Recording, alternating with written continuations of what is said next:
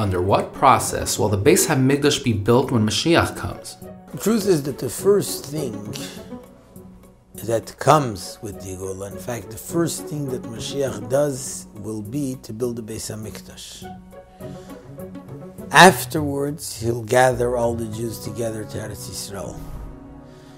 So, in a sense, the meaning and the reason for this is because, in a sense, what brought the Galus, Jews were spread out and Jews were taken captive already before the destruction of the Beis HaMikdash. But we look at Tisha B'Av. The onset of Galus is the destruction of the Beis HaMikdash, because that's when Hashem's presence left the world, or in the physical state. And therefore, that's also what's going to be the first thing, which is bringing it back, and after that, everything else will come.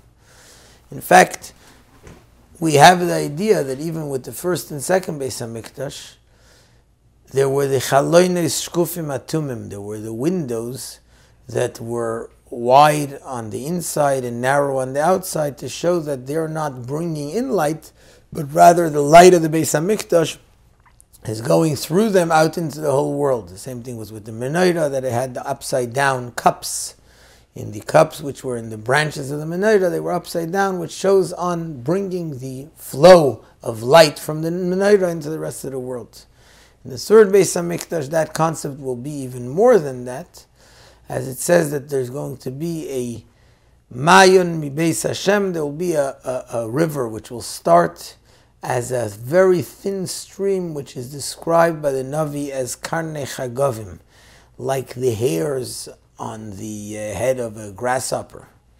And just two thin streams of water, and as it goes out of the Beis HaMikdash, it's going to come from the Kodesh HaKadoshim, and every step it goes out, it will get stronger and stronger, and then it will go down the mountain and become even stronger.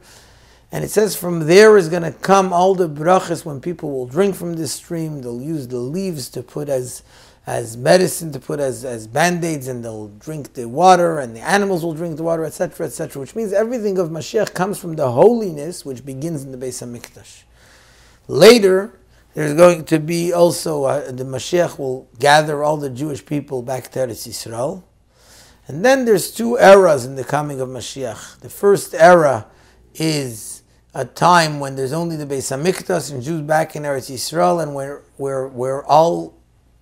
we're fully able to study Torah, etc., without having anything holding us back. And the second era of the coming of Mashiach is the era of the miracles, which include Tchias HaMesim. In many midrashim it talks about Tchias HaMesim being 40 years after the coming of Mashiach. In other places it says differently. But the general concept and idea of it is that there is a progression of various things, and most important, the first era, which is the more natural era, and the second era, which is the more miraculous era.